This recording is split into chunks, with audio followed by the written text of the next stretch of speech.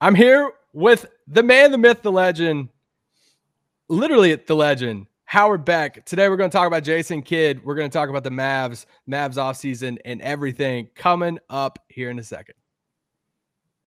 Doncic, and this is Locked On Mavericks podcast. Hey, Dallas Mavericks are NBA champions. Bang! Bang! It's good! And the Mavericks have won the game! If you don't believe, you shouldn't be here.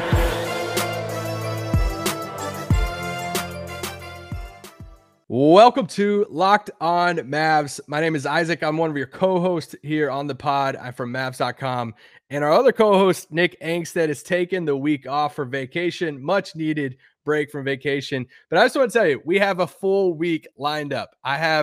We have some first-time guests, a couple of days this week that I know you guys will enjoy this week. It's starting today with Howard Beck from Sports Illustrated. We have some reoccurring guests that's happening this week. We have a What If pod on Wednesday. So exciting week ahead at Locked On Mavs. But today, it's Howard Beck Day. If you've been following the NBA for a long time like I have, you know Howard Beck is one of the staples with NBA coverage and content.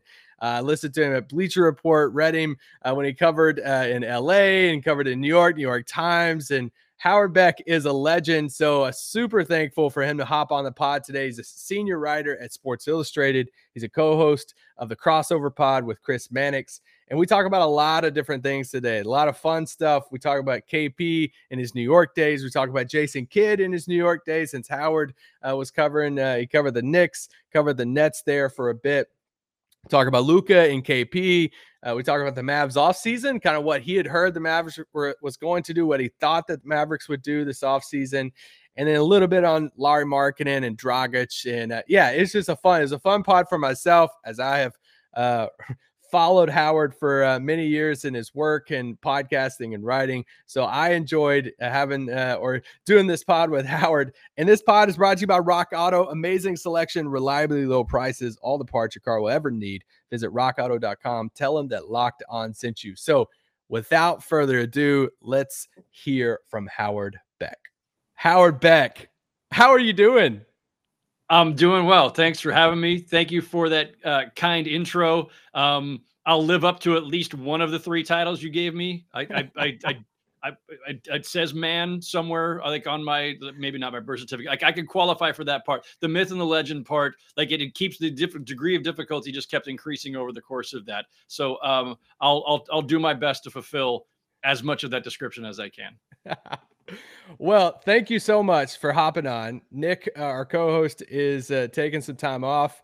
And I was like, I texted Nick and he was super jealous because I'm like, hey, I'm bringing on Howard Beck. Was so gracious to hop on and join us and talk about the Mavs. Howard Beck, did you spend 8 to 9 years with the New York Times? It's around 10 years? Yeah, 9 years with the New York Times, most of that covering the Knicks, and then one not even full season covering the Nets before I went back to the Knicks. Okay. That's when I started reading all of your work. Then you went to Bleacher Report. I listened to the full 48. Appreciate it. And then now you're at SI. You're co-hosting the Crossover with Chris Mannix, doing awesome stuff. Senior writer at Sports Illustrated. So honestly, this is one of my favorite podcasts we're ever going to do. So thank you. Appreciate that. You are like when I think about the New York sports scene, I think about Howard Beck. And the Mavericks made obviously a big hire this offseason, bringing back Jason Kidd. We know about Jason Kidd, the player. When I say Jason Kidd, the coach, what do you think about? It's hard to just I can't separate Jason Kidd, the player or coach, or the name just from the reputation. I think Jason Kidd, and I think polarizing. If we start creating categories for him, when we talk about Jason Kidd, the player, absolute genius, just incredible talent, was so much fun to watch. I started covering this league when I was covering the Lakers from 97 through 04. So I saw various versions of him then, right? With the Suns playing against the Lakers, with the Nets facing the Lakers in the finals. And then I come to New York, he's still with the Nets. I'm covering the Knicks primarily, but I'm seeing, when Knicks and Nets are playing. So I've gotten to see a fair amount of him, and he's just such a brilliant basketball mind as a player and an orchestrator and everything else. And so there's that piece of it. And then he finished his career with the Knicks, and that was the year that I got pulled from the Nets to go back to the Knicks, right? So I'm covering the Nets, their first season in Brooklyn, 2012-13. And then the novelty of that wore off a little bit for fans and for my editors, and the Knicks were suddenly surging, in part because of Jason Kidd. And it was their best season by far in years, and is still their best season all these years later. That still is their high mark for the last 20 years. So I got pulled back, and I got to watch the tail end of that. But Jason at that time is really starting to ebb. He's like 40 years old, and he's got nothing left. He's just shot. And then Jason, the coach, so he immediately jumps to the Nets. That was such a bizarre one-year tenure, right? Like, first of all, in this league, very rare for a coach to only last one season with a team anyway. Mm-hmm. Although I think Mo Cheeks once made it to like mid-season with the Pistons before he was fired. That was bizarre on another level. But, Jason Kidd has a knack for and a long history of burning bridges as a player, as a coach.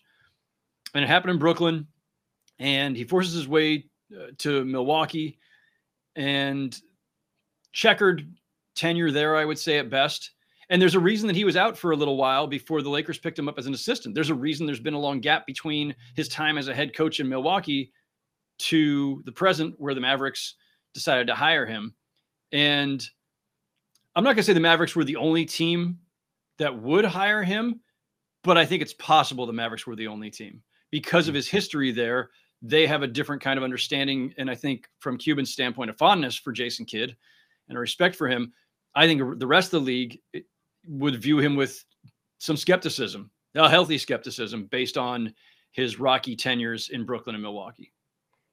Yeah, I guess that was my next question for you is, was there another team, would there be another team outside of Dallas that would have kind of stepped in and said, hey, we'll take the chance on you again as a coach? Because the fan base, I feel like the fan base right now is pretty split. There's one camp of saying, hey, considering everything off the court, why would you take the chance on a guy like Jason Kidd, considering also his coaching tenure in Milwaukee and Brooklyn?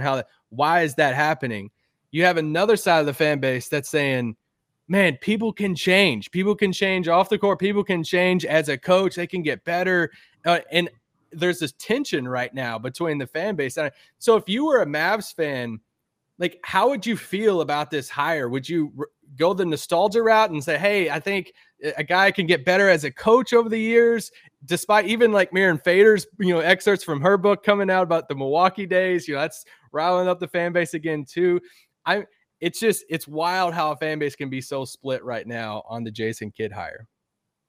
Yeah. And listen, I mean, I think I used the word polarizing a few minutes ago. So there you go. Like, Mavs fans themselves, who as fans of the franchise probably have nothing but fond memories of Jason Kidd, the player, right? He's an intrinsic part of the lone championship team. There's nothing to dislike about the idea of a Jason Kidd homecoming until you start drilling down into the details. So I could see why fans would be split. I could see why not just the fan base might be split 50-50, but there might be individual fans who within themselves are conflicted about it. And it would be absolutely understandable and justifiable. I think to the extent that fandom is often about some blind faith or wishful thinking, because that's a large part of it, right? You talk yourself into it. Like, we'll get to Porzingis later, but right now, if you're a Mavs fan, there might be some percentage of Mavs fans who are just ready to just like jettison him entirely. But I think the majority, if I were to guess, and obviously I'm just guessing from New York here, I would guess the majority are like, nah, man, we could still see that guy who played in New York. He could still fulfill this contract. He could still be that number 2 to Luka that we so badly need, because that's fandom. And then the second Porzingis is on another team, you're going to be like, man, I'm glad we got, like, even as wishful as you might be about what he could be for the Mavericks and as optimistic as you might be, the second he's not yours anymore, it's like, yeah, that guy sucks. That's fandom. With Kidd, I think, I would probably fall into the wishful thinking group that, look, he had his moments. And if you want to find the positives in his Milwaukee tenure or his Brooklyn tenure, even, you can find them. Terrible start in Brooklyn, but then they had a dominant, like, last 3 months of the season. They made it to the second round of the playoffs. They lost to the Miami Heat, who won the championship that year. In Milwaukee, he inherits a young team, a franchise that had been utterly irrelevant. And they make, I think, like a 26-win improvement or some massive leap. And then it sets the bar really high and they can't match it and they start to struggle. But they had a really young roster. And look, Malcolm Brogdon becomes Rookie of the Year on his watch. Chris Middleton goes from an obscure second-round pick to a really good player on his watch. Giannis, Kid was the one who said, let's put the ball in Giannis's hands and let him play point guard or point forward or point something. So you can find the positives there. If I'm going to continue on the let's find the glass half full route, I'd say, okay, and now he's had those 2 learning experiences as a guy who never was an assistant coach, who basically took his Knicks jersey off one day and threw on a suit to coach the Nets the next day. He had those experiences. They definitely were rocky. There's plenty to criticize. There's plenty that's worth criticizing. But he's also now had a couple of years away from the bench. He's had a couple of years as an assistant coach on a championship team in LA, and to learn along with, Frank Vogel and Lionel Hollins and that whole staff. He arrives in Dallas in 2021, presumably a more qualified head coaching candidate. And if he hasn't learned from any of his experiences, if he hasn't evolved, we're going to know it pretty quick. I'll throw in one last piece of optimism. And all of this is with the caveat that I'm trying to build the optimistic case, yeah. right? Yeah. If I were a Mavs fan, if you're asking me to put on the hat and put on my MFFL jersey for a minute, if I had one, I'm hoping for all these outcomes. And the last piece of that is that, and he told me this in a sit down a few years ago after he'd been fired from the Bucks, that there was criticism of him and an observation that he was terrible with a young team. Like his style, his old school approach, his kind of his harder edge, his demanding style was just not going to be the best fit for a young team. And that's ultimately why he lost that locker room. And that perhaps he would be better with a veteran team as he had in Brooklyn and as he pretty much has now in Dallas. So that's the last piece of wishful thinking, optimism, whatever, spin this glass half full stuff is, hey, veteran team. Yeah, Luka's really young, but I mean, Luka plays like a 10-year veteran, right? Like Jason Kidd can teach Luka quite a bit about being a lead guard on a championship level team. Sure, of course, he's Jason Kidd. He's a Hall of Famer. But he doesn't have to teach him from day one. He doesn't have to. He's not some project. He's not some young raw talent. He's fully formed. He's an MVP candidate already. So as young as he is, and as a couple other pieces may be, this is pretty much a veteran team. This might be the better fit for him than that very young Bucks team he had a few years ago. Coming up next, we're going to talk about Nico Harrison and KP. I want to hear Howard Beck and what he has to talk about with Kristaps Porzingis from his New York days in Dallas.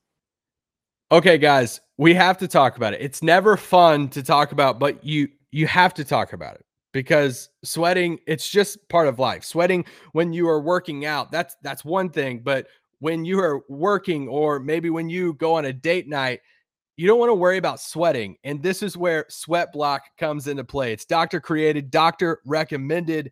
It works for up to 7 days per use. 7 days, not the Ring, like creepy movie, The Ring, 7 days, but it's 7 days per use. Dry shirt guarantee. If Sweat Block doesn't keep you dry, get your money back. It's featured and tested on the Rachel Ray Show. Let's go by firefighters. Bestseller on Amazon for the past 10 years, over 13,000 reviews, manufactured in the USA. If you want to wear what you want to wear and walk out of your door with confidence that you won't be sweating in your armpits, get 20% off at sweatblock.com with promo code LOCKED on. I also have to tell you about BetOnline AG. It's the time for the NFL. If you're like me, you love the NBA, but you're also playing fantasy football. And BetOnline is the place to be. See, Nick's not here, and I can just rhyme all of it and be super corny because I can make dad jokes. But as always, BetOnline, that's the place you want to be for all of your betting. Get all updated odds, props, contests, including online's biggest $500,000 NFL mega contest and the world's largest $200,000 NFL Survivor contest, open now at BetOnline. Head to the website, use your mobile device, sign up today to receive your 100% welcome bonus. Football, basketball, boxing, right to your favorite Vegas casino games. Do you want to be like Bob Bulgaris? Here you go. Bet Online AG, your online sportsbook experts. Promo code Locked On. Okay, Howard, what have you heard around the league as far as Nico Harrison? Just his hire, just his addition to the Mavericks. What has been the buzz about that? I mean, I'm not going to tell you anything different than what you've probably already heard, but he's universally liked and respected for all of his time at Nike and has great relationships. I always want to say like a great Rolodex of all the movers and shakers, but like nobody has a Rolodex anymore. Like I think you probably don't even know what a Rolodex is. Like everybody, I know what it is, but I've never had one. I actually had a couple of them back in the day because I'm just that old. But like, we got to stop making people my generation have to stop making Rolodex references to define somebody who's well connected. Like, I don't know what the equivalent of a full iPhone contact list is. We need another word, is my point. Yeah. He's well connected, and that can matter. But I think there's a lot of wait and see. Like, yeah, really sharp, knows the game, well connected, well liked, but he's never run a team before, and that's not the same as being a marketing guy for a shoe company. And I don't want to diminish his accomplishments there by any stretch, and saying it that way, but it's a different job. And we have this question every time somebody makes an unconventional hire in the front office. Leon Rose making the jump from agent to Knicks team president. Bob Myers and Neil O'Shea made those jumps, but like, they had an apprenticeship. Bob Myers was in the Warriors front office for a year or maybe a little more before he became head of basketball ops. Neil O'Shea was under Mike Dunleavy with the Clippers before he assumed the top job there. And so there's a learning curve, and it can be steep, and it's a tough job, and it's a really complex job, and it's much more complex than it was even 5-10 years ago, certainly than 20 years ago. So, just knowing talent and recognizing talent isn't enough. Recognizing the kind of talent that will help sell shoes versus the kind of talent that helps win games isn't enough.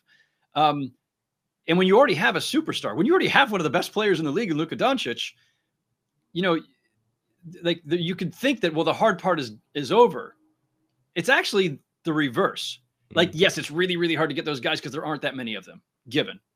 But the hard part is once you've got supreme talent, finding the right pieces around them, because you can have a great 1-2 punch and lose. You can even have a big three and lose, or just not make it to the championship, or not make it to the second round or third, whatever it may be. You've got Luka. You've got a head start. Finding a second star, if it's not Kristaps, finding a third star, if you can get one, finding the right role players. And we just saw in this offseason how difficult that is, right? Like, yeah, they're pretty much the same roster. Like, there are a couple minor changes, but you glance at the depth chart and it looks pretty familiar. It's hard. And so that's where your ability to understand how talent fits together comes into play. Not just recognizing talent, the right talent. Everybody, there's 450 players. They all got a level of talent. Finding the right talent, finding the right fit, the right coach. All of that matters. Salary cap stuff, sports science, your medical staff, everything. All of that is the domain of the team president or GM. And so it's a complicated job. So you can respect and like Nico Harrison and still say, but jury is out. And I think that's the fair way to view it right now, is that he's an inexperienced GM who's going to be learning on the job while having to manage, let's face it, some fairly high expectations because of who their star is. Super high expectations year one for Nico Harrison and Jason Kidd. So for Porzingis, you covered the Knicks, like you referenced at the beginning of the pod, and we're a few years out from him tearing his ACL against that. They're playing the Bucks in the Garden, I think. Right. And tears his ACL, everything that's happened since then of coming to Dallas, the max contract. And now we joke on this podcast that, hey, take a drink every time you hear the Mavericks say, hey, it's the first healthy offseason he's going to have. And it, because everyone is saying that right now, but it is the truth. It is. And if they do get a fully healthy KP, I just want to ask you've seen him play up close so many times. Could you give a reminder of just how good Kristaps Porzingis was before that ACL tear? Yeah, I mean, caveat here is that, my Knicks beat writing days ended in 2013, which feels like a long time ago now. When I left the times to go to Bleacher Report. I became a national writer, and so I wasn't at every Knicks game, was not covering them on a daily basis. So I didn't have like that same level of exposure, but I went to a fair number of games. And I would just say this, there's a reason that, and I think it was his rookie year, that Kevin Durant, then of the Oklahoma City Thunder, I believe, referred to Porzingis as a unicorn. There's a reason, like we throw around that unicorn label a lot now, but he was the first one that got that. And Durant dubbed him that because here was this guy who was 7'3", could shoot the three, could put the ball on the deck, could block shots, just had this amazing skill set for a big. And we're starting to get spoiled because of Embiid and Giannis and Jokic and all these 7-footers who are all like very different in their makeup, but all have these new age skill sets that we weren't used to seeing in big men. Porzingis is not at the level of those guys right now. When he first arrived, I think everybody believed that he had the potential to have that, and maybe he still does. Injuries have been part of it, the ACL, and then, it was a meniscus a year ago. Yeah. And so, and this is his first, full off season being healthy. You're right. It matters. It can be a cliche and still matter. Yeah. It's relevant. It is relevant. And besides that, as you and Mavs fans know, when he's been at his best, like that's been pretty devastating as a 1-2 punch. He's been pretty damn good when he's been healthy in stretches. Can he stay healthy? Can he sustain it? I will say one of my first personal observations about him and seeing him at the Garden when he was a rookie was, man, like he's like he looks 7'3". He's like this wiry kind of like, I hate to compare it. Well, I won't make the comparison. He just looked gawky at times is what I'll say. His gait seemed a little gawky. He didn't have that, like, there's a big difference between being a virtual 7-footer, Giannis, who's 6'10", 6'11", versus being a true 7-footer and actually over that, which is Porzingis at 7'3", in the way you move. Like Giannis is fluid, right? Even Embiid, sometimes he puts the ball on the deck, even with all that bulk, Embiid looks more fluid. Porzingis doesn't look that fluid, even when he was healthy. He just moves a little strange. And so I always thought, I would worry, there's a long history in this league, of course, of 7-footers with foot problems and lower extremity issues. And remember, Phil Jackson at one point was, if not actively trying to trade Porzingis, there's disputed versions of that, but he was at least listening.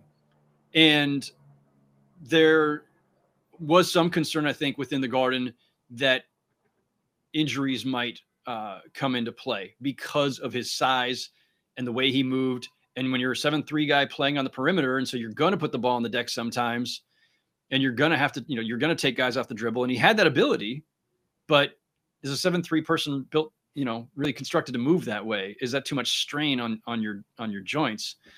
And lo and behold, we've seen the injuries come into play. Maybe Phil Jackson was right to have those concerns back in the day. Again, all that said, some guys get hurt earlier in their career, and we start writing them off, and we say, well, that's it. But then you go for another 5-10 years injury free. It can happen. And ACLs aren't as devastating today as they once were. So there's still an upside there.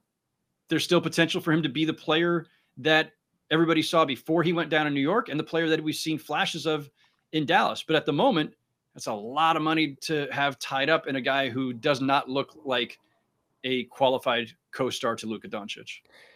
Do you think 2 years from now he's on the roster alongside Luka? Wow, that's a tough one. How many years are left on his deal? Three. Yeah, I mean, 2 years is when if he doesn't stay healthy and or if he doesn't evolve and get back to a certain level, 2 years from now is when the deal starts to look more palatable for a trade. But of course, as we've already seen, look, Chris Paul was supposed to be untradeable and got traded for Russell Westbrook, who was supposed to be untradeable, who got traded for John Wall, who was supposed to be untradeable. And now Westbrook has also been traded again. I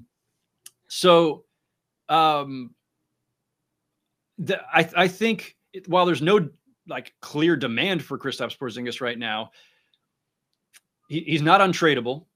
I don't know if at minimum you want him to be a neutral asset. You don't want to have to. You don't want to have to package picks or something to get off the contract. So I think he's there at least another season because you need that time for him to show who he is, either his value to you as the Mavericks or his value to the marketplace as you try to find a different player. If I had to predict, I think he's still there in 2 years. Yeah. Yeah. That became a dominant. I mean, it's always going to be a dominant storyline when you pair two young cornerstones together on any roster. But just this past season, on top of health, there were, some off the court chemistry stuff and comments and people really looking into body language during the game. But it's like you said, it's like even if the Mavericks wanted to trade him right now, when you're looking at his value, you considering all the health stuff, it's going to have to take some time for value to be built back up for him. And as far as the chemistry stuff goes, I mean, look, you're talking to the guy who spent 7 years with Shaq and Kobe. So, I mean, I saw the best and the worst of that up close. And the main takeaway there is, though eventually it was destined to crash and burn spectacularly, they did win for 3 championships first and go to 4 finals in 5 years. And so you don't have to love each other. You have to respect each other's games. You have to know how to work off of each other, even at times of tension, and bring out the best in each other. And they can do that. And we've seen that again in flashes. Yeah. So, I don't know that that's as big of a concern. I'd be more concerned with Porzingis' health, his body overall, where he's playing. Is he a 4 or a 5? Is he willing to play more of the 5? Because I think he's more dangerous there. And can he just get back to a level? I mean, most of this is on Porzingis. I mean, to an extent, look, we could say some of it is bad luck. It's body, it's health, but a lot of it is on him. He's in charge of his conditioning and his strength and his overall evolution as a player. Take one more break. I'm going to ask Howard a few questions about the offseason. Guys, let me tell you about Rock Auto. It feels like there are a million makes and models of cars out there. Literally, there's probably a million different types of cars out there. And the last thing I want to do, and the last thing I think you guys want to do, especially with busy schedules, is try to track down individual shops to go to and take your car and scheduling and all of that. So why not use Rock Auto? Rock Auto is the perfect solution for your car parts at the tip of your fingers. Why choose to spend 30%, 50%, even 100% more for the same parts from your chain store or car dealership? Rock Auto is a family business serving do-it-yourselfers for over 20 years. Rock Auto prices are reliably low for every customer. They have everything you need: brake parts, tail lamps, motor oil, even new carpet in cars. This is the place, Rock Auto. Go to rockauto.com right now. See all the parts available for your car or truck, right? Locked On in their How Did You Hear About Us box so they know we sent you. Amazing selection, reliably low prices, all the parts your car will ever need. rockauto.com. Okay, so going into this offseason for the Mavericks, what did you think that they would do? And what did you hear that you thought that, what did the league think that they would do this offseason? It's funny because Dallas should be a destination, but we've gone how many years now of them trying to be a free agent player? A lot. Going all the way back to Cuban's ill-fated decision to break up the championship team, thinking, no. Gonna be a lockout. Hey, they're bringing the championship team back together, just in the organization in different ways now. There's a few of them around. Bring Jason Terry back. So, free agency is not a panacea in this league, and it's no guarantee. And a lot of teams have had to learn that the hard way. Hell, the Lakers had to learn that the hard way for multiple years before LeBron finally came. The Knicks have had to learn that the hard way multiple years. So the Mavericks, that's been tough for them. They were right to put themselves in play for Giannis conceptually, just as Miami was. Just as other teams that got burned by that. Like, you do it for a reason. And it's still the right move to have made to hold that cap room.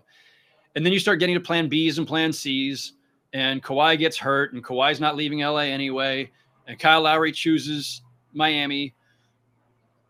It wasn't a great free agent class. We know that. There are other ways to use your cap room creatively, but there still has to be a trade partner out there to want to make a lopsided deal or whatever. I would just say, as we sit here on August 20th, that the offseason still got some ways to go. There's still the possibility, whether that's for a Dragic deal that has not yet materialized or something else. I'm not the first to say this, but, clearly one of their offseason priorities needed to be another playmaker so that you're not leaning on and burning out Doncic to the same extent. And they haven't accomplished that yet. So is there still another move to be made there, whether it's Dragic or someone else? But I don't know that this roster is substantially better than what it was, other than good health, right? Like, you had a bunch of guys who got hurt last year. You had COVID issues last year. Powell was only a year removed from his own injury at that time. So again, he's got a healthy offseason to get his body right too. So there's still some time here for them to make some improvements around the margins. I don't expect, Bradley Beal or Damian Lillard is going to fall from the sky and land in their lap tomorrow. Yeah. But I think they played the offseason the way that they had to. I think that Nico Harrison coming into a plan that was already laid out, right? Oh, this is our cap room summer. This is our Giannis summer. Well, obviously that was by the wayside long before Nico was hired, but okay, now what do you do with that cap room in a free agent class that doesn't really have a lot of available high-end talent? So I understand if it's disappointing, but listen, if winning the offseason meant giving, a huge contract to Kyle Lowry as Miami did, and I'm one of those, like, I love Kyle Lowry and I love Miami getting him. I think it's perfect for them. And I think Miami could be top 3 in the East now because of him, but it is also a risk. Like, we all have to acknowledge there's risk baked in because of his age and miles. And that could end up being, a benefit to Dallas ultimately. Maybe that would have been a celebrated move that backfires. Who knows? But there's some time to go here yet. Let Nico Harrison and Michael Finley and advisors, consultant, whatever Dirk is, scour the market for another 6 weeks here and see what they come up with. If they could somehow pull off Lauri Markkanen, do you think he fits? Do you think it would be worth it? It's funny because I alluded earlier to the idea that Phil Jackson at one point was looking to, or at least open to trading Porzingis. And one of the reports, the rumblings at the time were that he was going to trade Porzingis to Chicago for the pick that would be used for Markkanen, or maybe it was just a move up in the draft to get Markkanen. It might not have specifically been Chicago's pick, but there was a Porzingis Markkanen thing at the time, which I remember because it sticks out because they're both, white European dudes who shoot from the outs, who are, big men who shoot 3-pointers. I think it'd be a weird fit. Defensively, I don't think you want them out there together. Neither of them is going to guard inside much, although Porzingis at his best is a great shot blocker. He's not the guy that you want, banging on Joel Embiid, all of 2 times a year, or on Jokic maybe 4 times a year. So I think that would be a weird fit. That would, if they make that move, that feels more like let's get him because we can, and because our team isn't complete, and because, what the hell, it's always great to have another big man who can shoot out there and who has more to his skill set than just that, obviously. And let's see how he evolves under our watch. And hey, if he really pops, maybe he's the ticket to us unloading Porzingis. I don't mean using him to induce another team. I mean, he's the Porzingis replacement. So maybe it's one of those. It's just an opportunistic move to see, who the long-term piece ends up being. Last question for you. If they could pull off Dragic or another playmaker, where would you put Dallas in the West next year? And if they're tiers or wherever it is, do you think they're higher than where they were last year? Or like, what would be, how would you view them? I don't know that they're going to crack the top 4. Like, that's a lot to ask. And granted, things are a little fluid there. So let's go through it. The Lakers are definitely top 4 given health. And at this stage of the year, you always have to say given health, like you assume health, aside from guys who are missing part of the season, right? I'm not assuming Kawhi Leonard's returning anytime soon. Jamal Murray's injury was before Kawhi Leonard's by a substantial margin. So I'm actually thinking Jamal Murray returns sometime during the year, but Kawhi doesn't necessarily. But so you've got the Lakers in the top 4. I think Phoenix stays up there. I think Utah stays up there. So you've got 3 that I think are pretty decent bets to still be there. Yeah. Does Denver make it with only a half season or less of Jamal Murray? I would lean toward them doing it. I would lean toward the combination of Jokic, a full year of Aaron Gordon, and Michael Porter Jr. making another leap potentially. I think Denver can still be a top 4 team. Paul George looked really good after Kawhi Leonard went down. Like, I need to carry it. Okay, that's fine. I can be number 1. And especially during the regular season, and the Clippers had a decent offseason otherwise, they'll still be in the mix for the top 4. And I haven't even gotten to the Warriors and, a presumably healthy Klay Thompson. So is Dragic enough to vault the Mavs? I don't see it. Yeah. But a lot of those teams I just mentioned have their own caveats, so it's not impossible. Now, you just wanted to end the podcast on a sad note. I was waiting for hey, Dragic would put them in the top of the West next. I would love to look. I love Dragic as a player, and he's a great dude, and he's great with the media. And I think he'd be an excellent acquisition for the Mavs. Like I would celebrate that move for them. That's definitely a positive. But he's got a lot of miles on him too. So no, he's not the one that catapults the Mavericks into title contention. I don't think. I think that's a bit of a stretch, a little bit too much to put on Goran Dragic. Well, Slovenian fan, we have a lot of Slovenian listeners that, especially after the Olympic run, we did a lot of post game pods for the Olympic Games, and yeah, so Slovenia is going to be excited if Dragic comes to Dallas, especially amazing. Igor too. You know, Igor Kokoskov hopping on board kid staff, and looking like that's going to be happening soon. So, Howard, thank you so much for hopping on, talking Mavs, talking Luka, the offseason, Jason Kidd.